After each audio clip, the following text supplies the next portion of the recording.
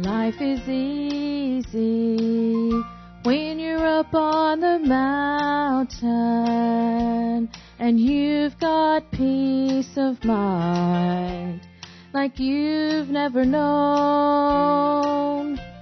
But then things change change and you're down in the valley.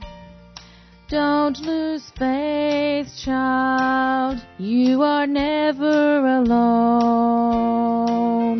For the God on the mountain is still God in the valley.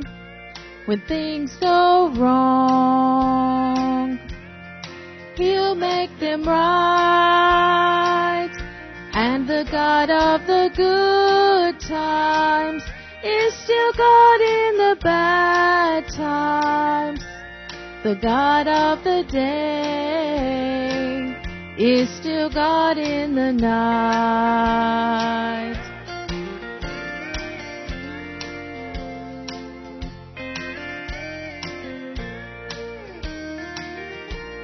We talk of faith when we're up on the mountain, but the talk comes easy when life's at its best. It's down in the valley of trials and temptations. That's when faith is really put to the test. For the God on the mountain is still God in the valley. When things go wrong, He'll make them right. And the God of the good times is still God in the bad times. The God of the day is still God in the night. The God of the day is still God in the night.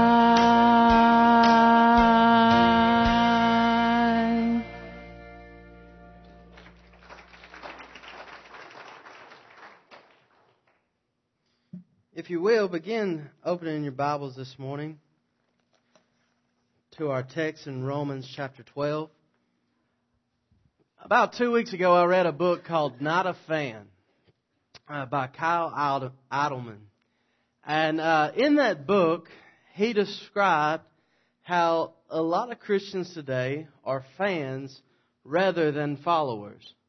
Oh, we're willing to cheer on Christ and say, go for the goal, Christ. You make things happen, Christ. But we fall short when He says, follow me. And today I want to talk about that, and I want to talk about how we are to be followers of Christ and what our service should look like according to Christ's teachings. In Romans 12, verses 1 through 3, if you will, stand with me for the reading of God's Word.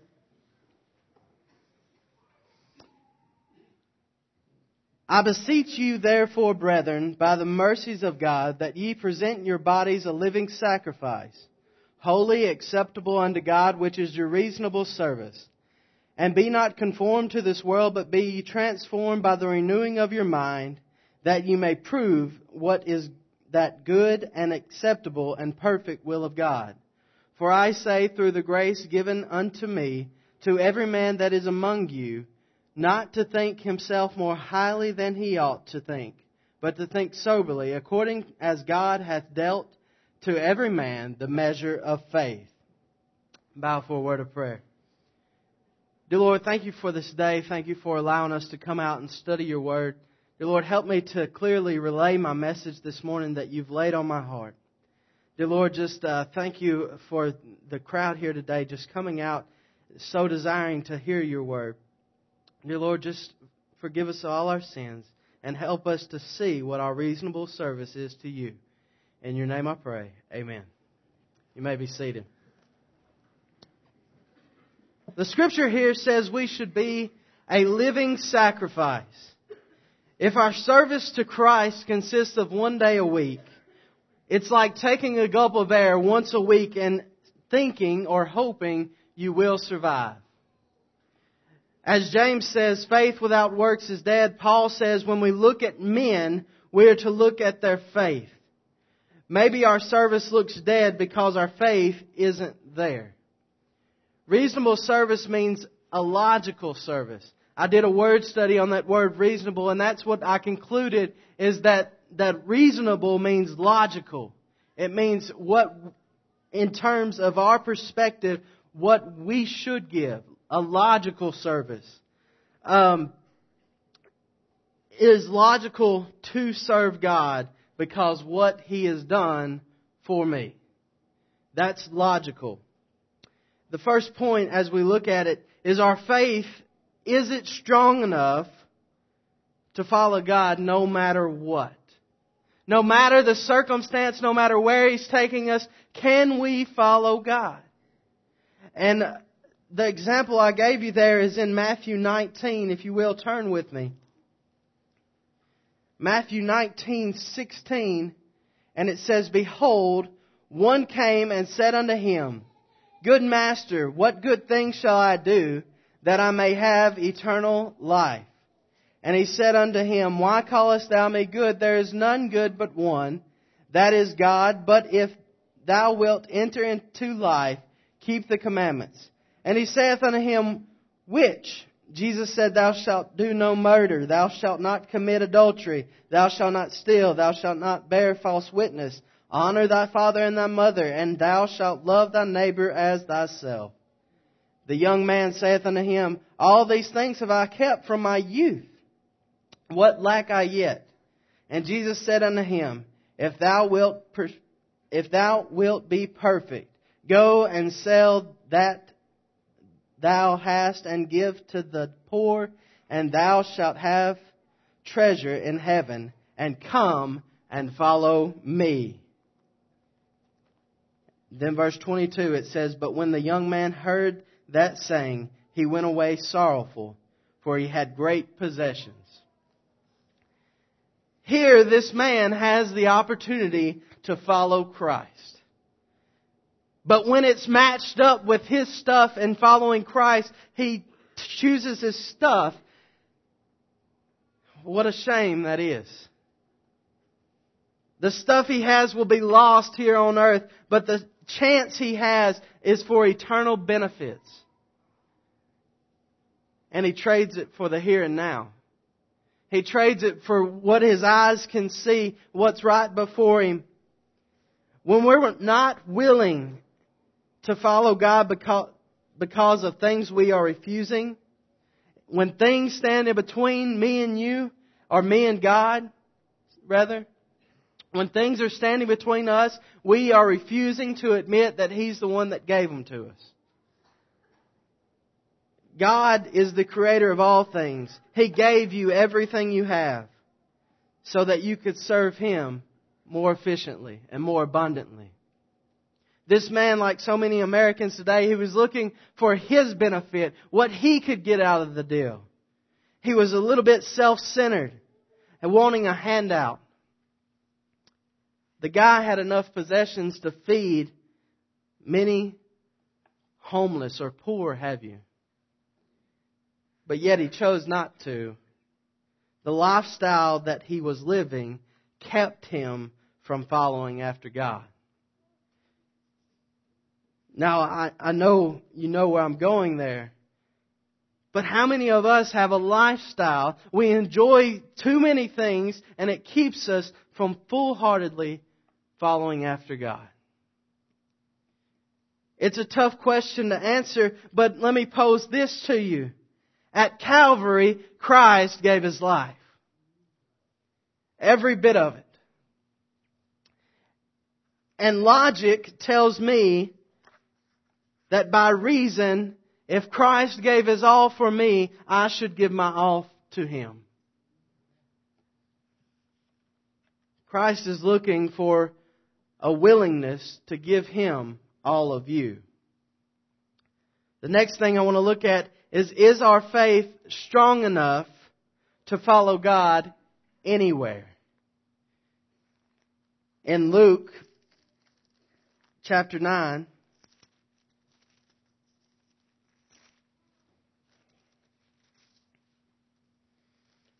verses 57 through 58, it says, "And it came to pass that as they went in the way, a certain man said unto him, Lord, I will follow thee whithersoever thou goest. And Jesus said unto him, Foxes have holes, and birds of the air have nests, but the Son of Man hath not where to lay his head." Jesus here, He has a man that says, hey, I'll go wherever you go. And you know what? Faith says, I'll go. But fear says, oh no. Fear says, oh, you've got no home, you've got no place to lay your head, no comfortable place to sleep at night. But we must realize that we've got God, and He is enough. In Psalms 23, David, practically running from his life, he says in verse 4, "Yea, though I walk through the valley of the shadow of death, I will fear no evil. For Thou art with me, Thy rod and Thy staff, they comfort me." Why did he not fear? Why did David not fear? Because he had faith that God was with him. When God is with us, who can be against us? We studied that in Romans 8 a couple of nights ago. Some of us have neighbors that have never heard the gospel, yet that's out of our comfort level, so we refuse to go. We have coworkers that need the gospel, yet we don't feel comfortable talking to them. God's not so much concerned with our comfort level as He is with the level of willingness we give to Him. You know, Christ did not go to Calvary in a lazy boy. He went to Calvary bruised for my transgression. He carried a cross that signified my death. It's reasonable and logical to go outside of my comfort zone to give God my life and my service. Is our faith strong enough to follow God anytime? And any time includes now. Luke 9:59, it says, "And he said unto another, Follow me. But he said, Lord, suffer me first to go and bury my father. And Jesus said unto him, Let the dead bury their dead, but go thou and preach the kingdom of God." Verse 61, "And another also said, Lord, I will follow thee, but let me first go bid them farewell, which are at home at my house. And Jesus said unto him, No man having put his hand to the plow, and looking back, is fit for the kingdom of God." Let me explain something. Jesus is not saying, your father's dead, you can't go bury him. He's saying, the man, we must realize, as I've studied many scholars on this, the man is saying, let me go home, wait till my father dies, and then bury him. He meant to go home, to wait for him to die. If his father was already dead, don't you think he would have asked Jesus to raise him? If his father was already dead, don't you think he would have been home mourning with the family? The other man says, let me go home and say goodbye. The first one could have took years. The second guy could have took minutes. But Jesus had an urgency in His breath. He said, I want you now. I want you to serve me now. Christ says, I don't need people that look behind them. The man that plows with his head turns backwards won't go straight. And the man or the Christian that holds on to where he is coming from won't stay the path that Christ has got laid before him. Christ wants you now. In Philippians, we see this example again in Philippians 3:13.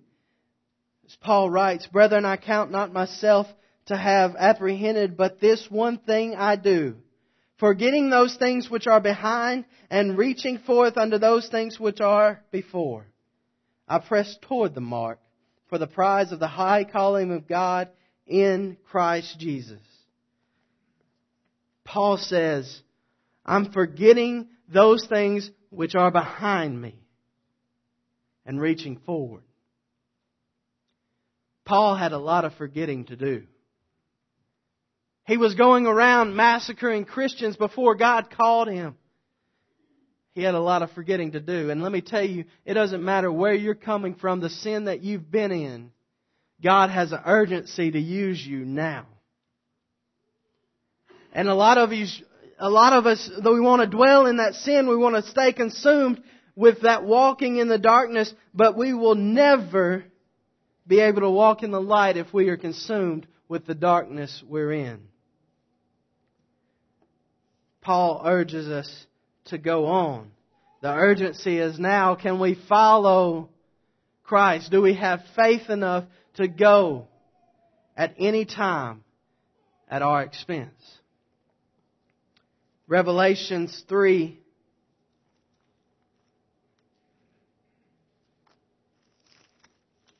verses 14 through 17. Many of you know this scripture. It's to the church in Laodicea, and it says, Unto the angel of the church at Laodicea, or Laodiceans, write these things. Saith the Amen, the faithful and the true witness, the beginning of the creation of God. I know thy works, that thou art neither cold nor hot. I would thou wert cold or hot. So then, because thou art lukewarm and neither cold nor hot, I will spew thee out of my mouth. Because thou sayest, I am rich and increase with goods, and have need of nothing, and knowest not that thou art wretched and miserable and poor and blind and naked.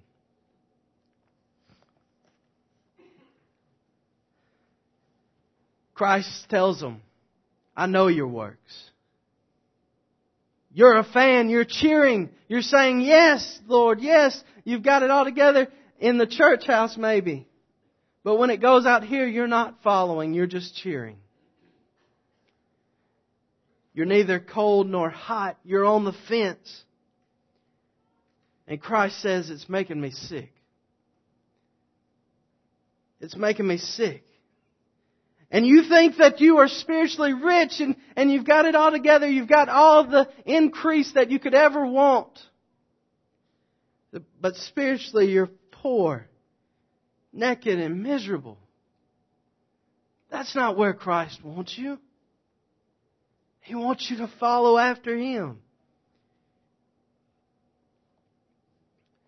You may think you're doing great, but God wants your life whenever, wherever, and whatever the mission. As Brother Norman comes for a hymn of invitation, I'd ask you today, have you given your life to Jesus? And if you say yes, think about it this way. That includes your service, your time. He wants it all, and logically it makes sense that He deserves it all. What was conquered on the cross was enough, and the grace was enough to cover all my sins. What have you done for Him lately?